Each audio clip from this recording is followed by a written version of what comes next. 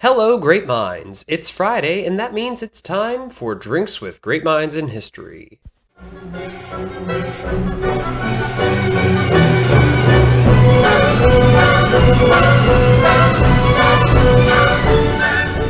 Welcome to the inaugural episode of Drinks with Great Men in History. I'm your host, Zach DeBacco. This episode is brought to you by social distancing, store closures, and distance learning, which has left me with far too much time on my hands. Now, what are we doing here? Well, each episode will examine one great man that impacted the history of this beautiful and crazy world. Now, what do I mean when I say great man? Obviously, I'd like to say I'm the model, but no.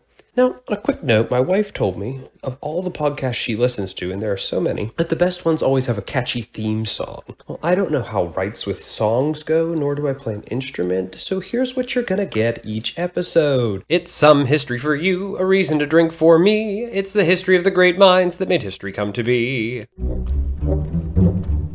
So today, our great man of the hour, or probably 20 minutes or so, is Hernan Cortes. Born in 1485 in Castile, which is basically the northeastern half of Spain, Hernan Cortes was not born into greatness, nor was he destined to help shape the future of Spain. I mean, we're not talking about a king or a prince. Really, Cortes could have just as easily faded into obscurity, like countless other Spanish soldiers of the 15th and 16th centuries. In 1518, Cortes found himself in the New World and disembarked on a voyage from Cuba, beginning what would be the conquest of Mexico and its greatest empire, the Aztec. So what makes Cortes a great, albeit notorious man worthy of our first showcase? Was it his ruthless conquest of one of the most powerful forces in North America? His skills as a military leader? The fact that he helped shape and build an empire that would dominate the world for centuries? Was he even truly a great man deserving of the achievements credited to him by history? In the end, that will be for you to decide. But either way, our answers lie in Mexico. But before we dive too deep into the story of one of the most impactful, possibly evil men in history, let us first have a toast to our guest of honor, to Hernan Cortes. Now, I want you to know that I am drinking as I podcast, and you can visit my Instagram or Facebook groups to see recording photos. Now, today, we toast with a delicious Mexican lager you all know too well, Corona Especial. So, Cortes, you may be ruthless, cruel, and quite possibly just a lucky fool, but here's to the fact that you managed to conquer an empire of millions with never more than 1,000 Spaniards. You may be a murderous bastard responsible for the death of thousands, but objectively, damn, that's impressive. If you've never tried Corona, I sound stupid just saying that. I'm sure you've all enjoyed a delicious Corona with lime on a sunny beach somewhere. God knows I've enjoyed too many. Honestly, I prefer Modelo, but as we all live under the specter of the coronavirus, it seemed like the appropriate while simultaneously inappropriate choice. Now, I'm not a booze snob. I don't have anecdotes and catchphrases about earthy tones and fruity aromas. It's just damn good to drink. Now, to new friends, to Mexico, to his story. Cortes set sail from Cuba, no doubt with his own ambitions in search of gold and glory. After all, it was Cortes himself who said, "We Spaniards know a sickness only gold can cure." But Cortes was never sent to conquer anything, and instead was sent to establish peaceful, or at least pragmatic, trade relations with the natives on the mainland. However, doubting Cortes's intentions, Diego Velázquez, the governor of Cuba and the island's ruthless conqueror, tried to shut down the mission before it began, but Cortes swiftly left Cuba, essentially a fugitive of the local government. Luckily, he would make some bold moves in the early stages of his Mexican campaign that would keep his plans of conquest alive. After arriving in Mexico, Cortes interacted with several Mayan villages, which he subdued with relative ease. This would not be the trend as he approached central Mexico, where a powerful, rich empire was rumored to exist. In one of these villages, Cortes discovered a man named Geronimo de Aguilar. Now, Aguilar was part of an initial failed voyage and had been living among the Maya for some time. He adopted Mayan cultures and traditions and their languages. He would serve as a translator of minor significance, but his importance will reveal itself in time. So do me a favor and don't forget about this guy. Moving toward the backdrop of our great man's story, Cortes headed north towards central Mexico, making his first landing outside the Yucatan Peninsula at a spot he christened Veracruz. There he destroyed his ships to prevent his men from deserting back to Cuba. He also took whatever gold he had from his encounters with the Maya and sent it with letters back to Spain, not Cuba. Remember, Velázquez doesn't want Cortes doing what he's doing. So Cortes knew that one man who carried more authority than Velázquez was the emperor himself, King Carlos I of Spain. Essentially, he made a show of what little actual gold he had found and promised más y más y más. All the Spanish really wanted at this point was gold. Cortes finally began marching towards the heart of the massive Aztec Empire Tenochtitlan with about 300 soldiers, 17 horses, 6 cannons, and approximately 200 men to carry supplies. Shortly thereafter, he would make a chance encounter with a local tribe that would change the fate of his entire expedition. Historian Ross Hassig notes that in 1519 the maverick conquistador rallied from near certain annihilation to victory over the Aztec Empire, thanks to an early defeat at the hands of the Aztecs' greatest rivals, the Tlaxcaltecs. Also known as the Tlaxcala, this tribe was the greatest military rival of the Aztec Empire and one of the only tribes to truly hold off Aztec dominance. In a minor skirmish, Cortes's greatly outnumbered forces, despite having a minor technological advantage, were faced with their imminent demise, but the Tlaxcala decided rather out of character to spare the Spaniards. Again turning to Ross Hassig, he remarks, but in their clashes with the Spaniards, the Tlaxcaltecs had noted how effective Spanish weapons were in breaking up their ranks.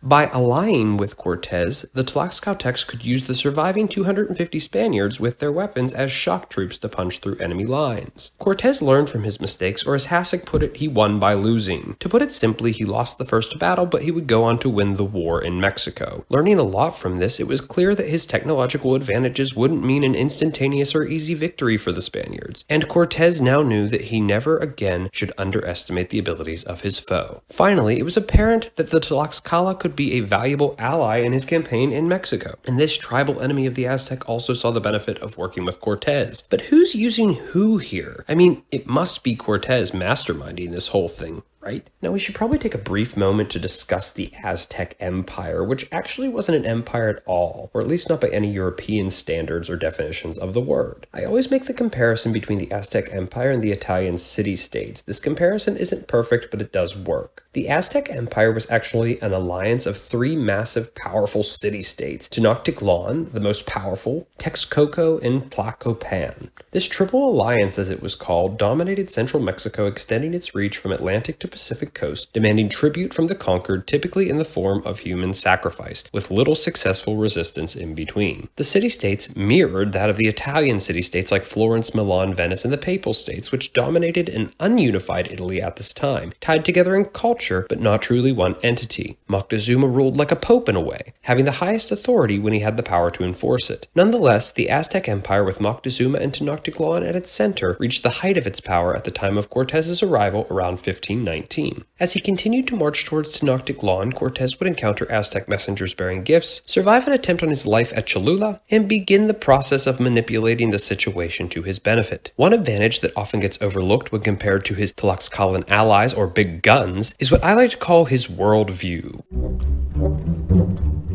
One factor that greatly contributed to Cortes's success over the Aztec, and more so in the end than the Tlaxcala's success over the Aztec, was the idea that Cortes had a vision of conquest and an idea of empire. This endgame was essential to the lasting success of Cortes and Spain in Mexico. Cortes finally reached Tenochtitlan, where he had his first friendly encounter with the Aztec Emperor Moctezuma II. This moment has been captured in several paintings of the two shaking hands like brothers and friends, which is total bullshit. In reality, Moctezuma saw little threat to those he considered weaker than him and was probably just playing along. And Cortes was likely standing there with his fingers crossed behind his back like a child, knowing he planned full well to undermine the entire Aztec political system. Now, during Cortes's time in Tenochtitlan, he was basically treated like a god, and for a time, it was actually believed by the historical community that Moctezuma actually thought Cortes was the Aztec god Quetzalcoatl, but this was likely not the case. But you can all see this story comically play out in the animated film The Road to El Dorado, a great film for the classroom, for personal entertainment, and of course for any fan of the musical stylings of Sir Elton John. Once Cortes found himself in the city, he went about seizing control by effectively imprisoning Moctezuma and using him him as a puppet to steal tribute and authority. But this wouldn't last for a few reasons. One, an angry Diego Velázquez sent a horde of Spanish soldiers from Cuba to arrest Cortes. Remember, I did say he was basically a fugitive. So Cortes was forced to ride toward Veracruz to confront this problem head on. And actually, Cortes was able to persuade the men to his side with promises of gold, thus boosting his numbers, however temporary this boost may be. Second, while gone, Cortes left his men under the command of an even more ruthless bastard, Pedro de Alvarado, who mistook an Aztec religious ceremony as preparations for an attack. It's just as likely that he was looking for any reason to attack the Aztec. Either way, this led to a massacre known as the Night of Sorrows or La Noche Triste, sometimes called Alvarado's Massacre. Upon Cortes's return to the city, he found chaos and upheaval. In the process, Moctezuma was either unintentionally killed by a mob of his own people or deemed useless by Cortes, then executed by the Spanish. Part of me wants to insert a Moctezuma's revenge joke here, but I know it would be a shitty one. The Spaniards would be expelled from Tenochtitlan by the new emperor Cuauhtémoc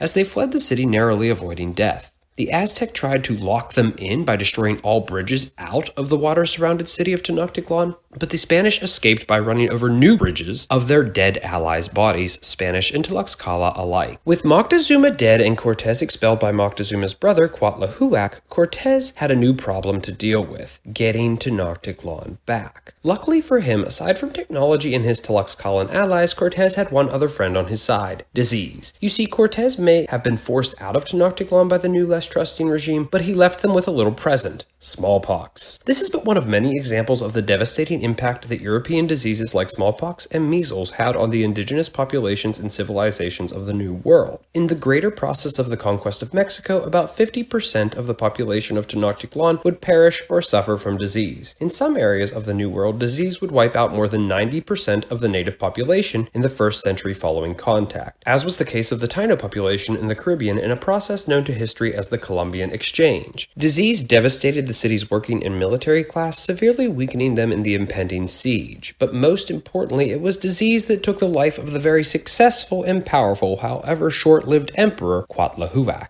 The importance of European technologies as an advantage belonging to Cortes should not go overlooked or be left undervalued. Here we're talking less about guns and cannons that were used to support the Tlaxcala and field campaigns against the Aztec, but instead the steel weapons and steel armor that rendered Aztec weaponry and defenses obsolete. Furthermore, horses provided Cortes and his men with maneuverability and speed, and war dogs were also used. Beyond that, other technological advances and strategies known only to Europeans in this story, like siege tactics, sailing ships, and yeah, we should probably circle back to those guns and artillery, were also used. Technology won Cortes' allies, gave him a strategic edge in battle, and allowed him to encircle his enemy as they succumbed to disease and starvation until the time was right to attack the new emperor, Cuauhtémoc. But did Cortes have any lucky breaks or advantages that led to his victory beyond the traditional guns, germs, and steel argument that we have made here? There are two big ones that come to mind. First, it is likely that Moctezuma made a somewhat fair assumption that Cortes and his small force of men didn't really pose a threat to the might of the Triple Alliance, nor did the Tlaxcala. The second, more abstract advantage brings us back to our friend Ross Hassig, who paints Cortes as somewhat of a lucky fool, as he notes the importance of the agricultural season. It just so happens that when Cortes began actively campaigning against the Aztec, that most of their able-bodied fighting force had been unavailable to resist Cortes even if Moctezuma had wanted them to. Why? Well, these men were all out in the fields for the harvest season, and returning from the fields would have meant starvation for the empire. So Cortes, according to Hassig, hit the Aztec at the right time, when they were caught unknowingly between a rock and a hard place. It's actually getting harder to determine if Cortes is really essential to this story at all. Now we are going to move for a moment to the margins of history. I know this is a podcast about great men, but I want you to have the full story, and I never want to imply that women weren't of equal, if not greater, importance to various parts of history. So who is this episode's woman of the moment that has been cast to the margins of his story? None other than Donna Marina Cortez Malinche. Most people that manage to pass their high school history class at least hear the words Hernan Cortes, and anyone who's ever watched Ancient Aliens has heard of the pyramid-building Mayans and Aztec. Even still, Cortes is going to be one of the first men to be forgotten to other great men of history like George Washington, Christopher Columbus, or even bigger assholes like Hitler and Stalin. But I can guarantee that most of you have gone your whole life never hearing about Malinche. So who was she and how did she conquer the Mexica? Malinche was a woman of Mexican lineage and was one of many women gifted to Hernan Cortes and his men after a victory over a Mayan village called Tabasco. So what made her unique? Malinche was adept in language. She spoke Nahuatl or Mexican language, while also speaking Mayan. Now wait a second, that doesn't help. Cortes wasn't Mayan and he certainly didn't have time to speed through Duolingo or Rosetta Stone. But wait 1 second, remember that guy I told you to remember? The one that appreciated Mayan society so much that he lived among them, embraced their culture, and learned their language? Geronimo de Aguilar? Well, he just became even more relevant to our story. Let me put it to you simply. Cortes speaks Spanish, Aguilar speaks Spanish and Mayan, and Malinche speaks Mayan and Nahuatl. So through some mathematical principle that I as a historian don't understand, Cortes could now understand the Aztec. Talk about an advantage. Malinche allowed Cortes not only to speak to, but understand the inner workings of the Aztec Empire. One of my favorite Atlantic historians and author of Atlantic Connections, Anna Serrani, notes Malinche became one of the most important members of the Spanish expedition, serving as a translator and liaison between the Spanish and the Mexica, and was so important to the Spaniards that they soon started referring to her as Donna or Lady Marina as a token of respect. Malinche was essential to Cortes' survival at Cholula, the voice between Cortes and Moctezuma, and likely the voice of reason and negotiation between Cortes and the Tlaxcala. She rapidly learned Spanish and was the linchpin of this whole story. Some might say remove Cortes and another conquistador would have surely followed, although I would disagree, but remove Malinche and no conquistador would have followed, and we certainly would not be talking about Cortes right now. This was a turning point moment for the Spanish, and Malinche's value was so apparent to Cortes that he took her as his mistress, legitimized her, and she bore him a son, Martin Cortes, who is sometimes called the first Mexican, at least by the Spanish definition of the word. Her legacy is somewhat controversial, however, as she was of Mexican descent and is often viewed as a traitor to her own people she likely saw as enemies that demanded her brothers, sisters, and friends as tribute for human sacrifice. So with the empire in a chaotic state, Cortes launched his final assault on Tenochtitlan using European siege tactics unknown to, or at least not traditionally used by, the Aztec and its final emperor, Cuauhtémoc. Cortes' ingenious victory at Tenochtitlan was in many ways the beginning of the true Spanish-American Empire, and it is in Mexico that the Spanish would find their money maker, silver. The Tlaxcala would go on as friends of Cortes and Spain and left virtually to their own devices, no longer having to contend with the Aztec. Much of Mexico was carved up into landed estates known as encomiendas that were essentially used to enslave the native population.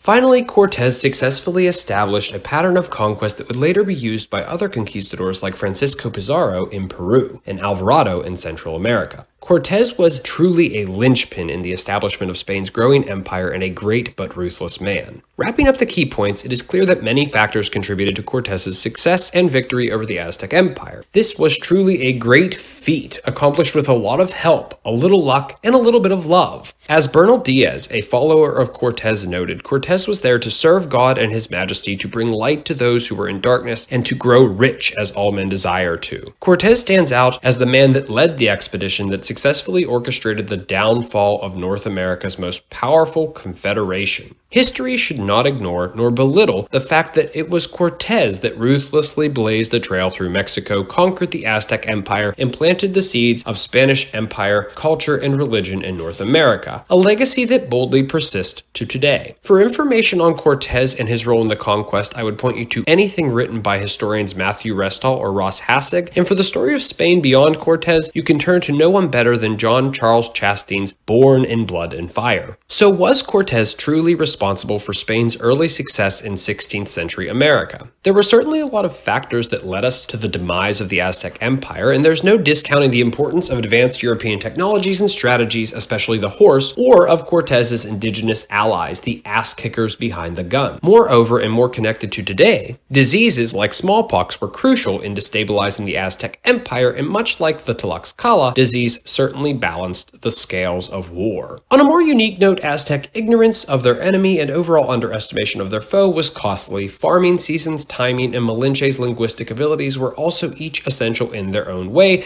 leading to Cortes's ultimate success. But it was Cortes's ultimate success, so it's up to you. Was Cortes a great man who used his military and strategic genius to masterfully craft and control his campaign and dominate the Aztec, or was he a lucky fool that stumbled through Mexico, benefiting blindly from every advantage he could along the way? I won't necessarily be answering these historical questions directly and casting doubt on the lasting impact and significance of these great men. Really, that's not what I aim to do, and truly, it's because some of them totally suck. I mean, I can't sit here and act like someone responsible for the death of millions is my hero. That's just screwed up. But I will rate these men and my drinks on the scale of greatness. So for the sake of continuity and stability, I figured we better come up with a system. Greatness will be measured in crowns because, it's good to be the king. And on the following non-snobby average Joe guidelines, drinks will be rated by taste, returnability, that is to say, my desire to have another one in the future, and price. Great men will be rated by their accomplishments, leadership abilities, and how entertaining they were to me. Feel free to chime in with your own opinions on their entertainability in the comments. Each criterion is weighted out of 6 points. Every 3 points gets you a crown. So for this episode, I have to give Corona 4 crowns with a score of 11 out of 18 points. Not bad. Corona has an enjoyable light taste, enhanced by some citrus fruit all the time, typically lime, but I like oranges too. You should really give it a try. Whether you like it or not, you will find yourself returning to Corona with every beach visit. God knows I have never turned one down. Finally though, the price. I can only give them 3 points here, as Corona comes in with an expensive price attached solely to a name. As I mentioned earlier, I prefer Modelo, and there are plenty of other similar beers out there that come in at a better price. On to our great man, Hernan Cortes. Cortes's achievements when faced with overwhelming odds is nothing short of amazing. I have awarded him 5 points, as he did some truly unbelievable things, but he didn't necessarily do anything good unless you're Spain. In terms of leadership, while Cortes came, he saw he conquered, with only 1 or 2 small hiccups along the way and never more than 1,000 men at any one given time under his direct control. So for leadership, I'm giving him a solid 5 points as well. I will say I find Cortes's story to be fascinating. It's full of surprise twists and turns, ups and downs, and hell, it even has a little bit of a twisted love story. All of that bloodshed that comes along with Cortes also makes him pretty entertaining, so I'm giving him another solid 5 points for entertainment. Scoring Cortes with 15 out of 18 points, our first great man leaves with 5 crowns overall. Not bad, although a little hard to picture Cortes and the boys sitting on a beach in Veracruz having a Corona with lime, but I think we're all doing it.